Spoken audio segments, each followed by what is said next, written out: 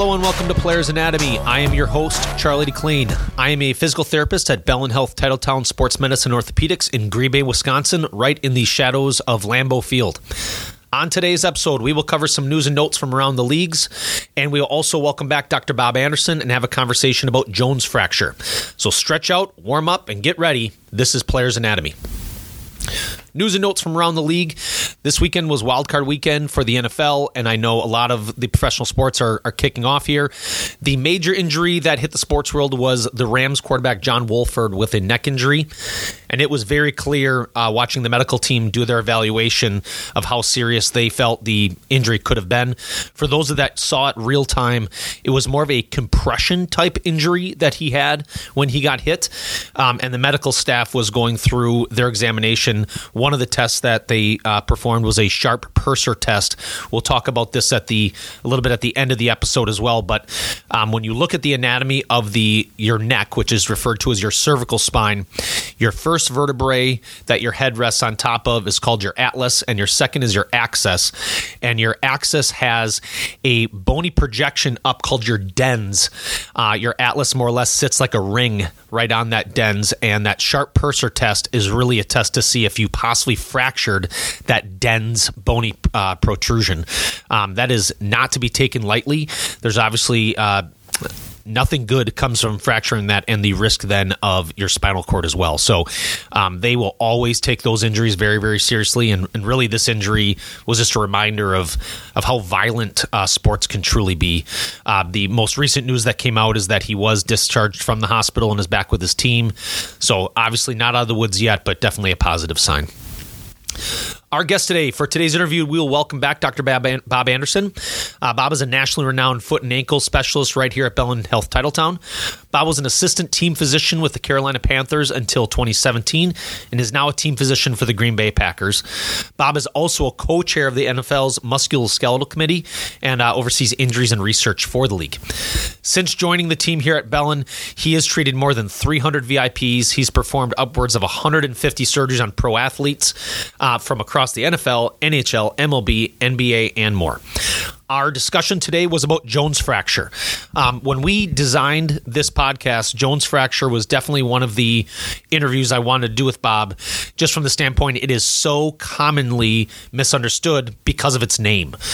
Jones fracture is not named after the bone that is fractured or stress fractured. It is just named after more of a person, and Bob goes into it in the interview of how it got its name.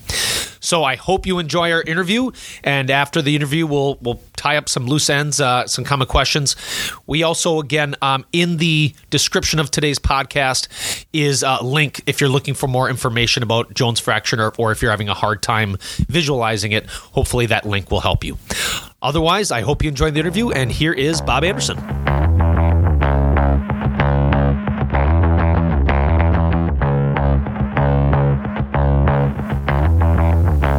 Bob, thanks for joining us today. Thanks, Charlie.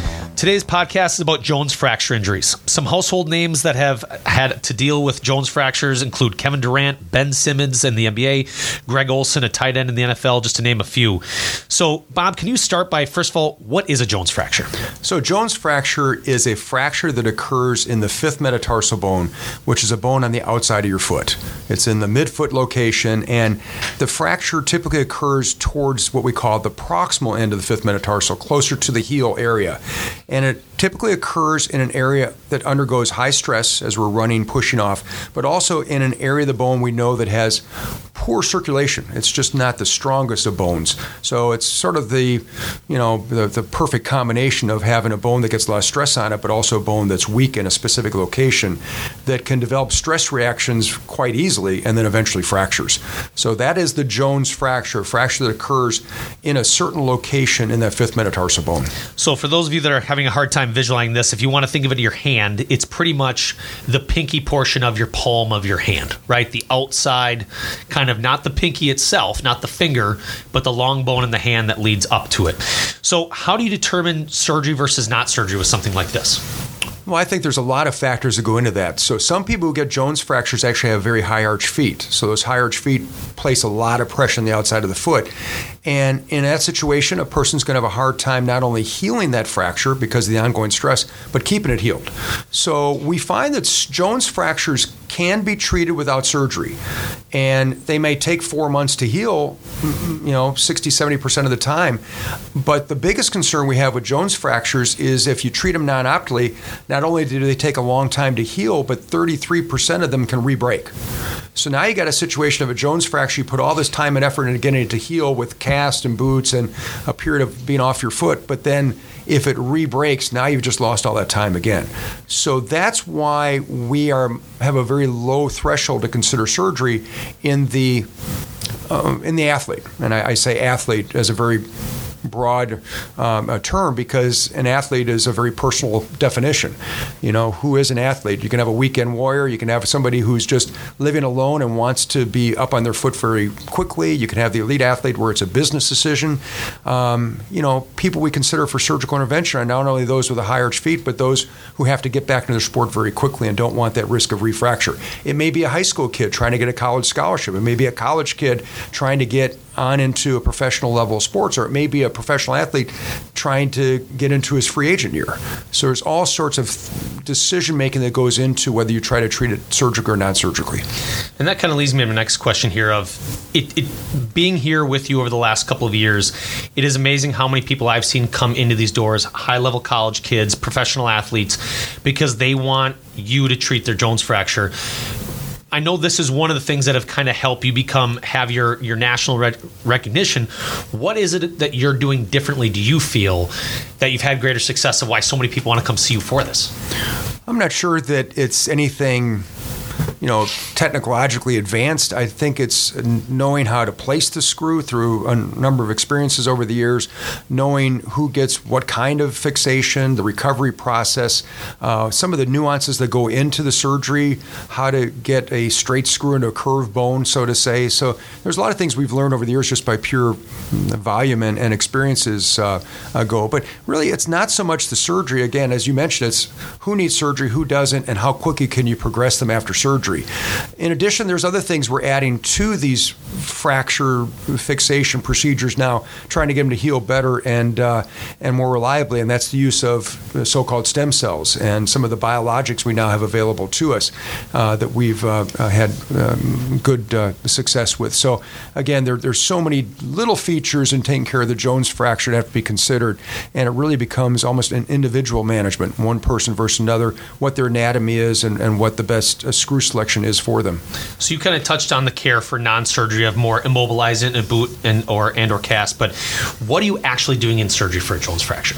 Well, I'll back up 1 second and say that for most people, there's no urgency in fixing them. Again, let's take out the elite athlete. Let's take out the kid who's trying to get a college scholarship, who wants to get into his high school football season. For the general population, just even for myself, I might consider utilizing a boot for a few weeks and see what happens. I'm not on a timeline, so you can go ahead and put me in a boot, see if the fracture heals. If it doesn't heal, there's no reason you can't come back and do some kind of surgical procedure. So I just wanted to mention that for the general population, you might elect to try to treat it without surgery and see what happens. If it doesn't work, you always have surgery as an option for you. Now, let's take this then into the person who has to get back to their athletic participation more rapidly.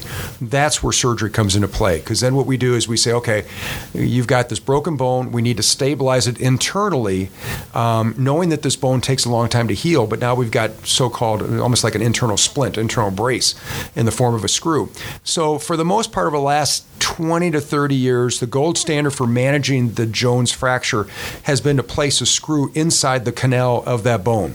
So we enter through a small little incision at the very proximal end, towards the heel, very proximal end of the bone, and we, under fluoroscopic imaging control, we actually can guide the screw into the bone and stabilize the fracture and allow it to then heal. It allows us to get the guys moving very quickly. It allows us to get them walking in a boot within the first week or two. And then the average return to sport time is about 6 to 8 weeks. However, we've had guys back playing even in the Super Bowl within 2 weeks after putting a screw in. So the thought is that the screw is giving the stability that the bone can't. Just keeps failing to give. Yes, and to go one step further, we've actually helped to design and develop screws specifically for the Jones fracture. So the screws we now have available for management of the Jones fracture actually are very, very strong, solid screws.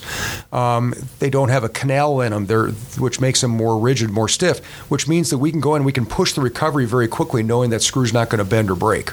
So you mentioned it a little bit, average return somewhere 6 to 8 weeks. What are you normally seeing of when people seem to really feel like, okay, I'm back? How long of a recovery total where you feel like they look like they did previous to the injury? Usually it's a 3-month recovery process. For most of the athletes, they feel, a little sore, a little achy, even if they're back for those first 6 weeks. So it takes about 3 months to get over it.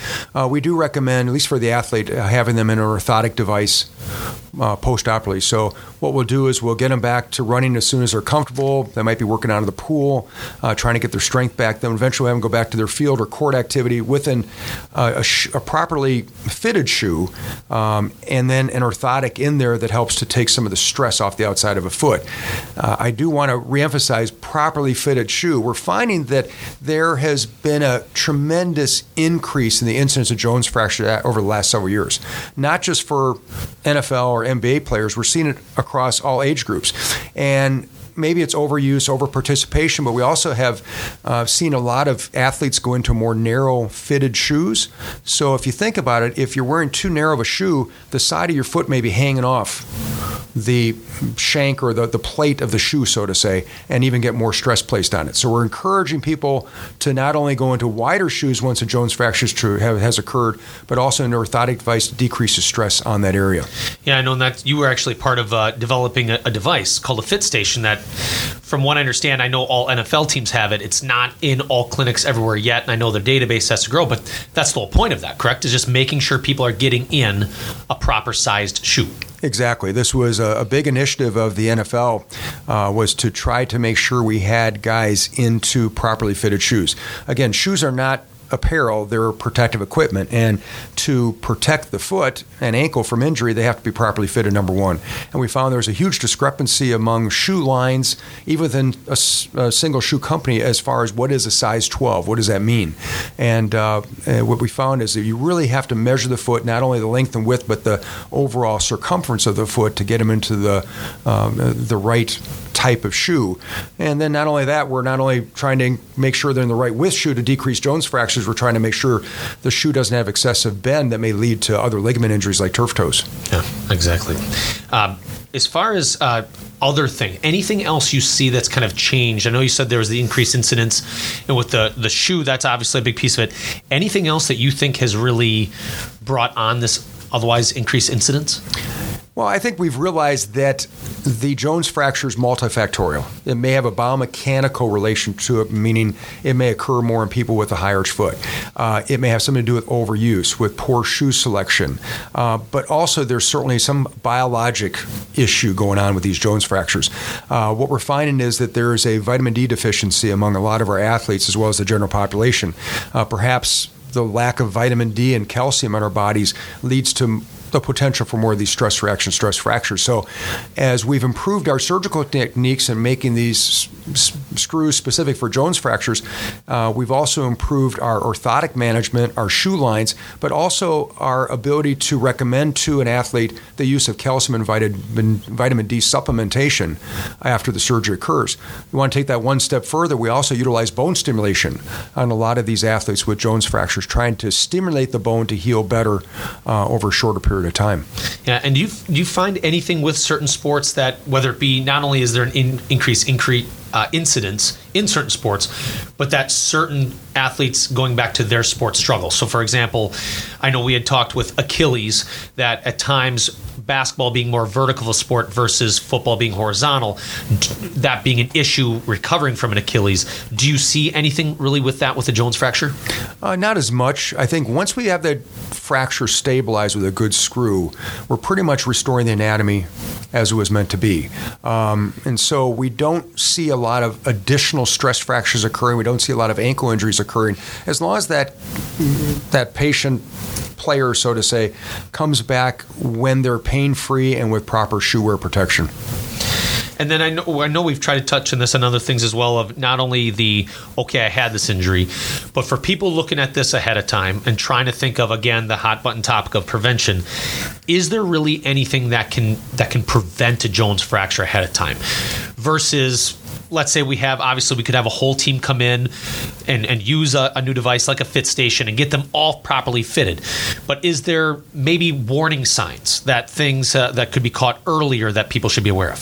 Certainly. If you are developing soreness on the outside of your foot, you should be evaluated for an impending stress fracture. So these fractures oftentimes start out as stress reactions. You just feel like an achiness on the side of your foot. And if you continue to participate in your athletic activity and you're not wearing proper shoes as far as the width or proper protection inside the shoe with an orthotic type device, you could run the risk of that stress reaction becoming a true stress fracture and then having to deal with the healing process or even surgical intervention. So again, we highly recommend that if you have some achiness occurring on the side of your foot, go get it checked out, make sure you don't have an impending Jones fracture. And then once you do have a Jones fracture on one side, you have to make certain that you do adjust your shoes and have proper inserts for the other side. That makes sense. And one thing you mentioned, I just wanted to touch on again. One of the things we're hearing more and more of in my world is the idea of stress reaction versus stress fracture. Can you kind of just talk about what is the difference? Well, stress reaction basically is where we have somebody that has symptoms. They have discomfort. They have maybe some swelling, some achiness, particularly when they run. They might not have any discomfort while they're walking around or at nighttime, but then when they go engage in a running activity, impact loading activity, they start to develop discomfort at a specific and reproducible site. And if you were to examine them, you might not see anything, as far as just to the naked eye. So you might look at the foot, ankle, it might look normal. You take an x-ray, it might look completely normal. There's no fracture evident. It's not until you do an MRI, or in the old days, a bone scan, that would alert you to the fact that there's something going on in the bone. So a stress reaction is where the bone is undergoing changes. It's undergoing like an internal healing process because of increased stress placed on it, which creates inflammation, but it doesn't have an obvious fracture as of yet. So it's concerning when we have somebody come in, like I always say, the running athlete who feels like he's got ankle pain but doesn't have ankle pain. It may be a stress reaction. And even if the x-ray is normal, you're almost required to go on and get an MRI to see if that's indeed the case. Because again, if you let a person run through or participate through a stress reaction, it may become a catastrophic stress fracture thereafter. And you think a part of it is, because I feel like when I first started practicing about 15, 16 years ago, I never really heard the term stress reaction. Is part of it because the imaging has gotten better, that we're catching it in the reaction stage before it becomes a full-fledged fracture? Yeah, absolutely. The only way you can really diagnose a stress reaction is off of a MRI or a bone scan. Those are the only ways. And again, we didn't have, as many MRI opportunities years ago as we do now. And so, again, I just think that all of us, not only physicians, but Charlie, I think that in your profession and our trainers now are much more in tune to working up the athlete that has this vague foot or ankle pain despite normal x-rays. And so we're more aggressive in getting our MRIs so we can make the diagnosis early and then treat them properly, not let this progress to a fracture. Yeah, and you and I were talking about this a little bit. I get so frustrated watching television. I hear, somebody gets injured and they go in and it turns out they tell us, well, the x-ray was negative, so that's great news. And it's like, well, that is only like an eighth of the story here. So there's so much more that needs to be done to work these people up. No, absolutely, because as I'm sure as the listeners know, that x-rays don't tell you anything about the ligaments, about the tendons, about the joint surface, or what may be going on inside of a bone. It only tells you whether or not there's a fracture or dislocation. Correct. So, and we probably should have started this. The number one question I'll get from my friends when I hear somebody has Jones fracture is, where did the name come from? So the Jones fracture was actually, it's a term that's been out for 100 years, and it was actually described by Sir Robert Jones, who, per the literature, sustained this fracture himself while dancing. So he made his own diagnosis based on pain on the lateral side of the foot that occurred after dancing, and it occurred in that specific area of the fifth metatarsal bone that he termed a Jones fracture. So So it's been a term that's around for a long time, but we give tribute and honor to Sir Robert Jones for that. And him being active. At least he was out dancing, right? Yes. Well, awesome. Well, thank you so much for your time, Bob. This was fantastic. I know this is a topic that when it gets brought up, because of, for one, it's not a normal name of it, but also people have a hard time of understanding why is it such a big deal? Why do they require surgery so fast? Thank you so much for taking the time to explain it to us today. Thanks, Joe. I appreciate it.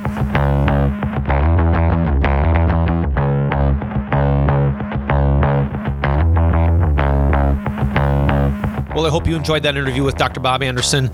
Bob has truly revolutionized the treatment and surgical intervention for Jones fracture.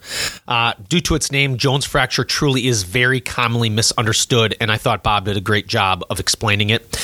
Again, I mentioned this in the introduction, but I included a link in the description of today's episode that will take you to a picture and some more written information about Jones fracture if you are still having a hard time understanding it.